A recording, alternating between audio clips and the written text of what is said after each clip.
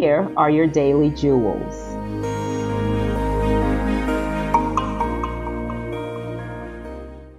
In Jeremiah 29:11 through 13, it says, "For I know the plans I have for you, declares the Lord, plans to prosper you and not to harm you, plans to give you hope and a future. Then you will call upon me and come and pray to me, and I will listen to you. You will seek me and find me when you seek me with all your heart."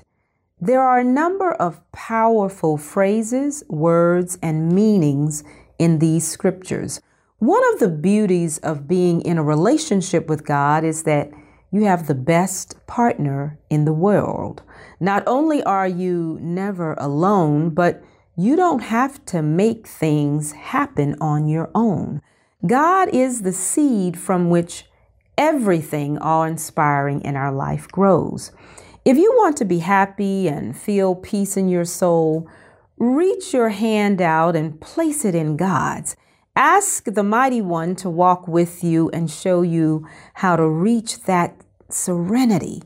Your days will be full of zest. If you are ready for a lifelong partner and incredible love, close your eyes, stretch your arms out and say, "God, I'm ready for you to bring the right person into my life. Help me to get out of your way." If you want the career of your dreams, let God lead. If you need to be symbolic, write your desires on a piece of paper, say a prayer, place them in a box, and let go.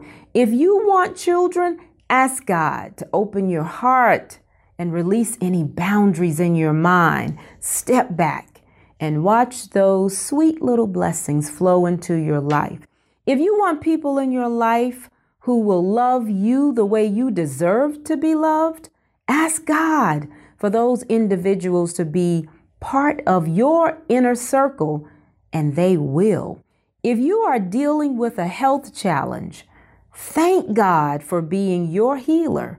Surround yourself with prayer warriors and know that your body, mind, and spirit will be made whole. When we are consciously joined together with God, we are more at ease and our faith gets stronger and stronger. Our prayers are answered. I'm co-creating my life with God. Thank you for listening.